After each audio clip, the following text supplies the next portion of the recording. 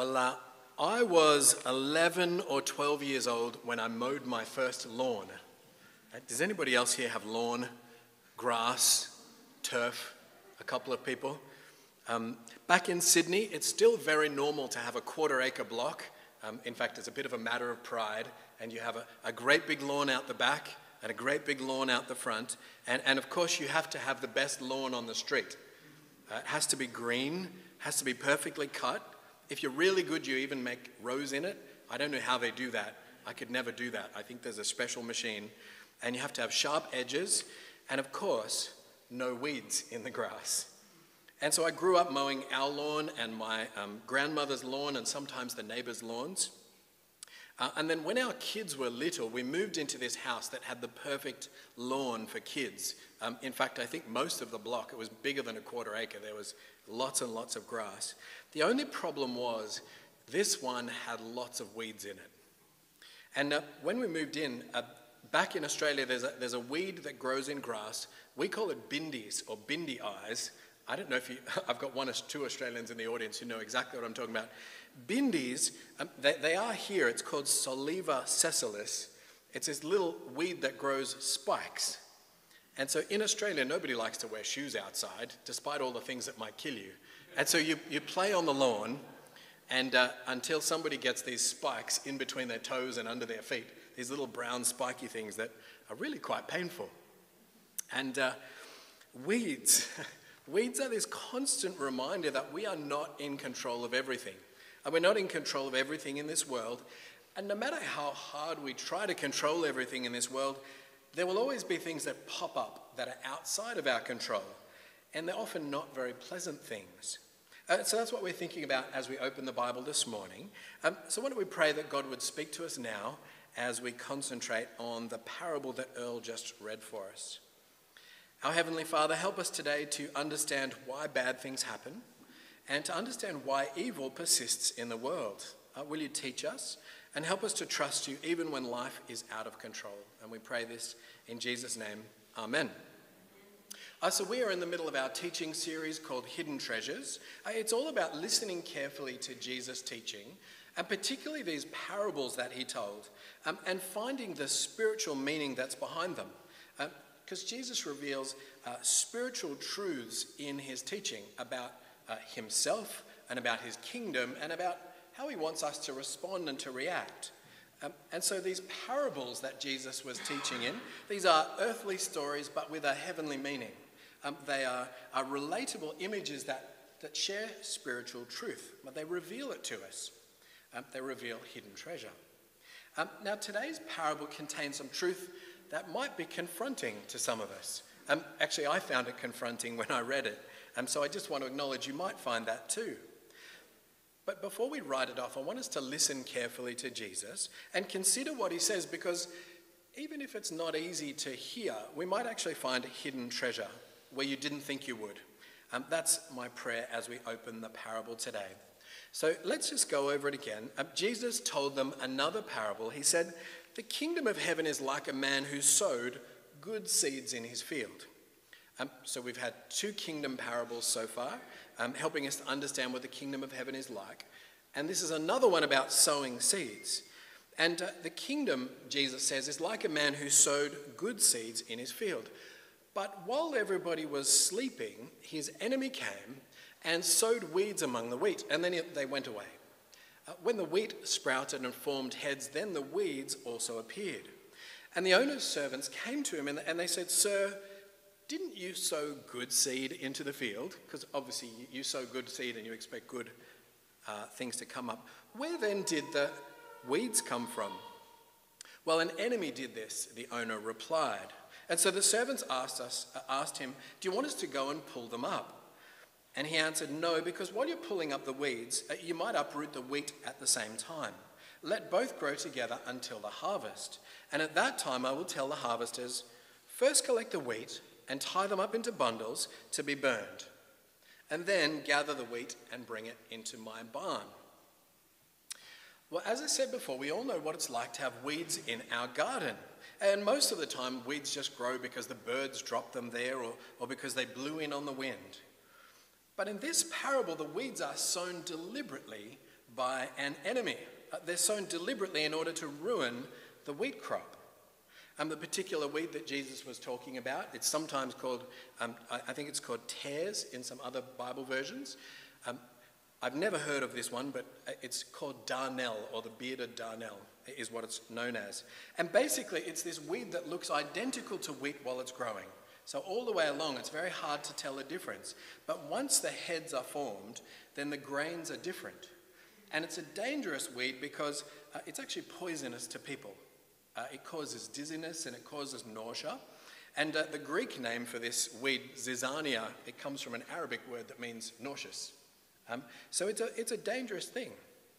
And it meant that at harvest time, the harvesters needed to carefully separate the dangerous grain from the good grain, and then they burned up the bad stuff so that it didn't get sown again and didn't make anybody sick. And then finally they could process the wheat. So this is a parable about a deliberate act of sabotage. It endangered lives, it endangered livelihoods. And at the time this was written, there was even Roman law that dealt specifically with the case of sowing darnel amongst wheat. It was a crime of revenge, and so Roman law punished that. So everybody listening at the time, they would have known that law, and they would have understood the context. So how does Jesus take this example from common law and turn it into a parable about his kingdom? Well, that's the hidden treasure. So do you remember in our first parable of the sower and the seeds, Jesus had said at the end, he said, "Whoever has ears to hear, let them hear." Jesus says we need to listen carefully to find the spiritual meaning of his parables, because they're actually hidden to those who are not interested in the answer. If you don't want to know the answer, you won't hear it. And I think that's why Jesus doesn't give the meaning of this parable publicly. He actually waits until the disciples go back to a house and they ask him in private. They say, "Jesus, what did that parable mean? What is this parable of the weeds all about?" And so this is what Jesus said. Then he left the crowd and went into the house. His disciples came and said to him, "Explain to us the parable of the weeds in the field." And he answered, "The one who sowed the seed, the good seed, is the Son of Man. And the field is the world, and the good seed stands for the people of the kingdom." Matthew 13, 36 to 38. So this Son of Man, this is a title that Jesus often uses to refer to himself. Jesus is saying that the sower is himself. He is the one who sows, and he is the one who sows good seed in the field.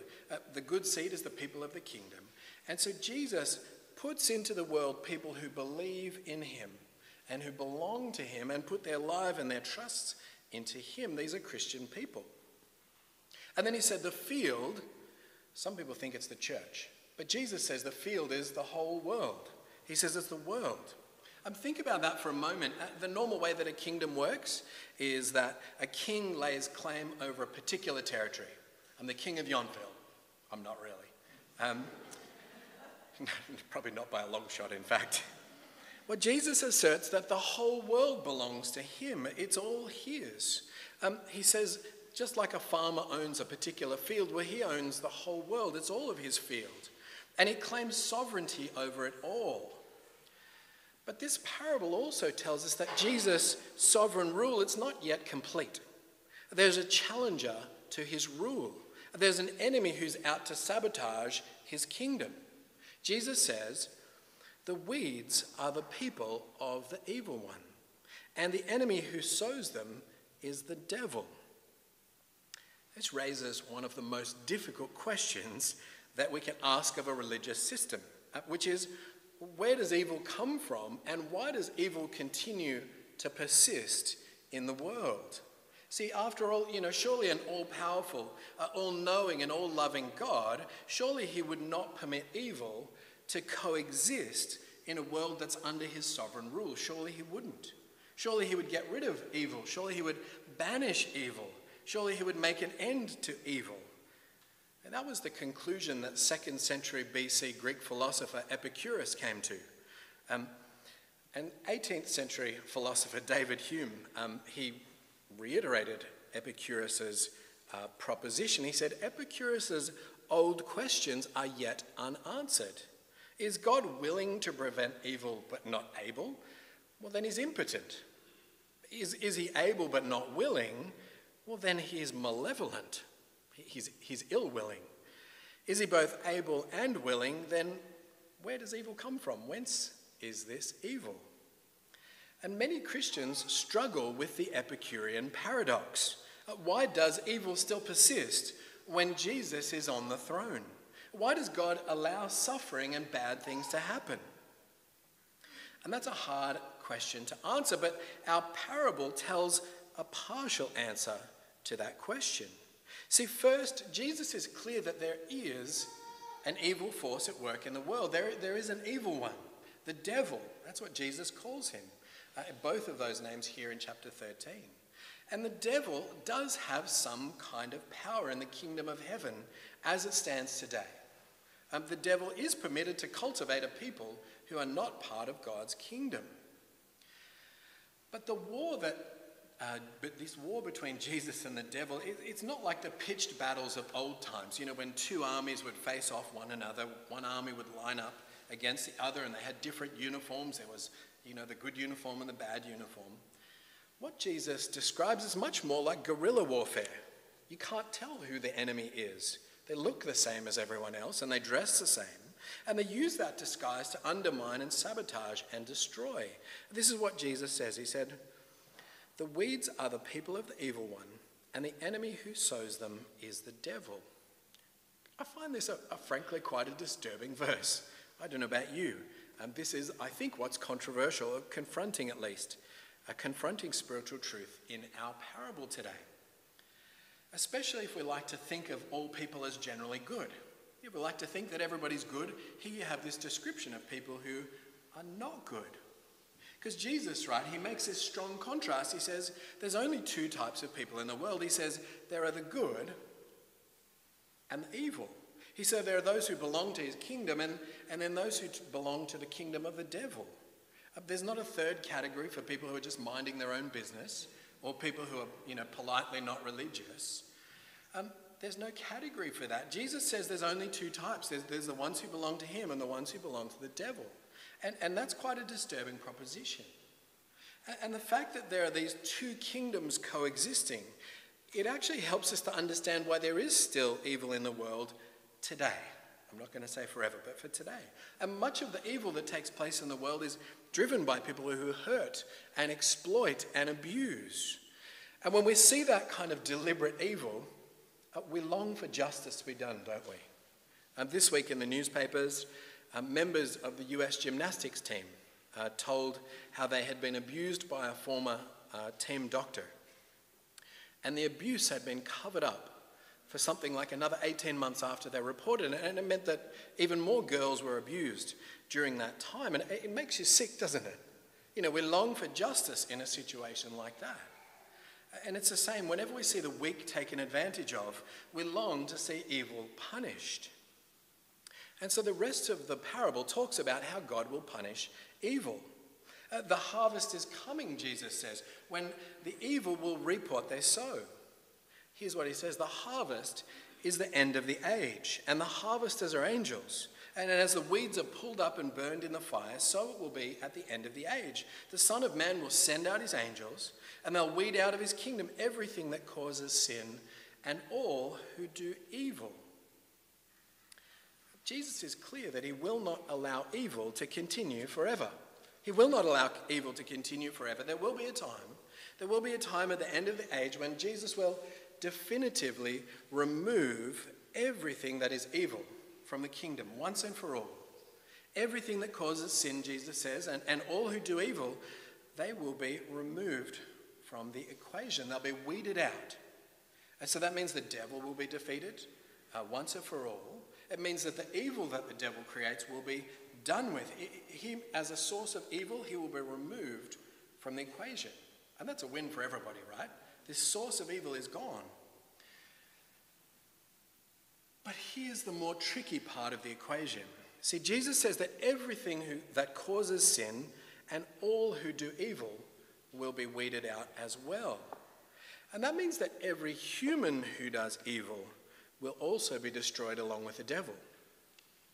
And the problem is, how does God decide who is evil and who is good? How do you decide the criteria for what is evil and what is good? How do you measure and weigh one person against another? How do you decide, yes, good pile, bad pile? How do you decide that? It's not easy. And the Russian author, Alexander Solzhenitsyn, he came to this conclusion even after he spent 8 years in a Russian gulag, the communist gulags. He was a political dissenter. He witnessed all kinds of atrocities.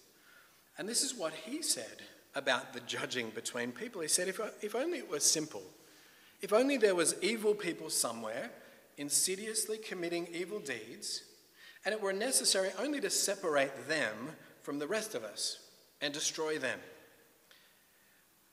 But he says the line dividing good and evil, it actually cuts through the heart of every human being. And who is willing to destroy a piece of his own heart? Alexander Solzhenitsyn. One of the hidden treasures in Jesus' teaching is this reality about the condition of our own hearts and our own propensity for evil. The Bible is clear that each one of us is guilty of sin. And according to Jesus' formula, everything that causes sin and everyone who does evil must be weeded out of the kingdom. And that means if we're honest with ourselves, it means we also deserve to be weeded out of God's kingdom for the evil that we've done. It's terrifying, isn't it? Because evil, it's not out there. It's not separating those evil people. Actually, it's in here. And that leads us to the question that Jesus' parable begs. Which one am I? Am I the evil one or the good one? Who do I belong to? Because the answer matters for your eternal destiny. If Jesus is who he says he is, then this parable teaches us that there are two possible destinies that will face each of us one day. Jesus says in the parable, the Son of Man will send out his angels, and they will weed out of his kingdom everything that causes sin and all who do evil, and they will throw them into a blazing furnace where there'll be weeping and gnashing of teeth. Jesus uses this same imagery elsewhere to talk about hell, a place where evil is punished as it deserves. It's this terrible place that nobody would want to end up in.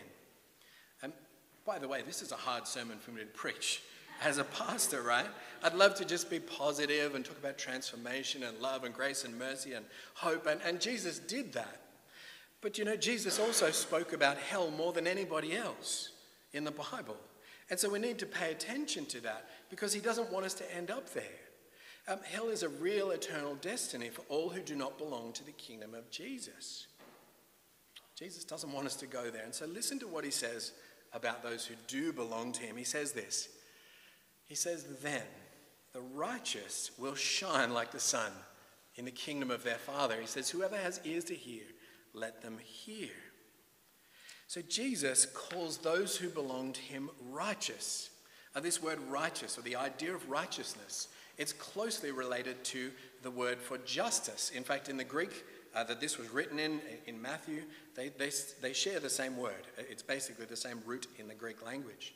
And so when Jesus looks at the people in his kingdom, he sees them as people who justly deserve to be there. It's justice that they're there. Justice has been done, and in their case, there's no charge that stands against them. There is no charge against those who are righteous or who are declared righteous. And to use another Bible word, they've been justified. And when we teach this in kids' church and youth group, we always say justified means just as if I'd never sinned. You've probably heard that before. And this is another hidden treasure of the gospel, right? Jesus teaches us that we will never be righteous enough on our own. We could never do enough righteous things to enter into his kingdom. On our own, we could never make it just as if I'd never sinned. We could never make it that way because we already did sin. But Jesus can change that for us. Jesus can make it so that it's just like we never even sinned once. And that's the good news of the Christian message. Because the righteous are not those who do good. Righteousness is a gift. Righteousness is a gift that Jesus gives to us. He gives it to all of those who have faith in him. And this gift of righteousness, it's his declaration that we are no longer guilty. His death has paid the price for our sins. There is no debt remaining against us. The slate is wiped clean. The Apostle Paul puts it like this in Romans chapter 3. He says, This righteousness is given through faith in Jesus Christ to all who believe. It's a gift. For all have sinned and fall short of the glory of God. That's the truth. We all have. But he says, when you have faith in Jesus, he says, all are justified freely by his grace, God's mercy, his forgiveness, through the redemption that came by Jesus Christ. And so, brothers and sisters, if your faith is in Jesus, then you too are called righteous by God. You're called righteous by Jesus.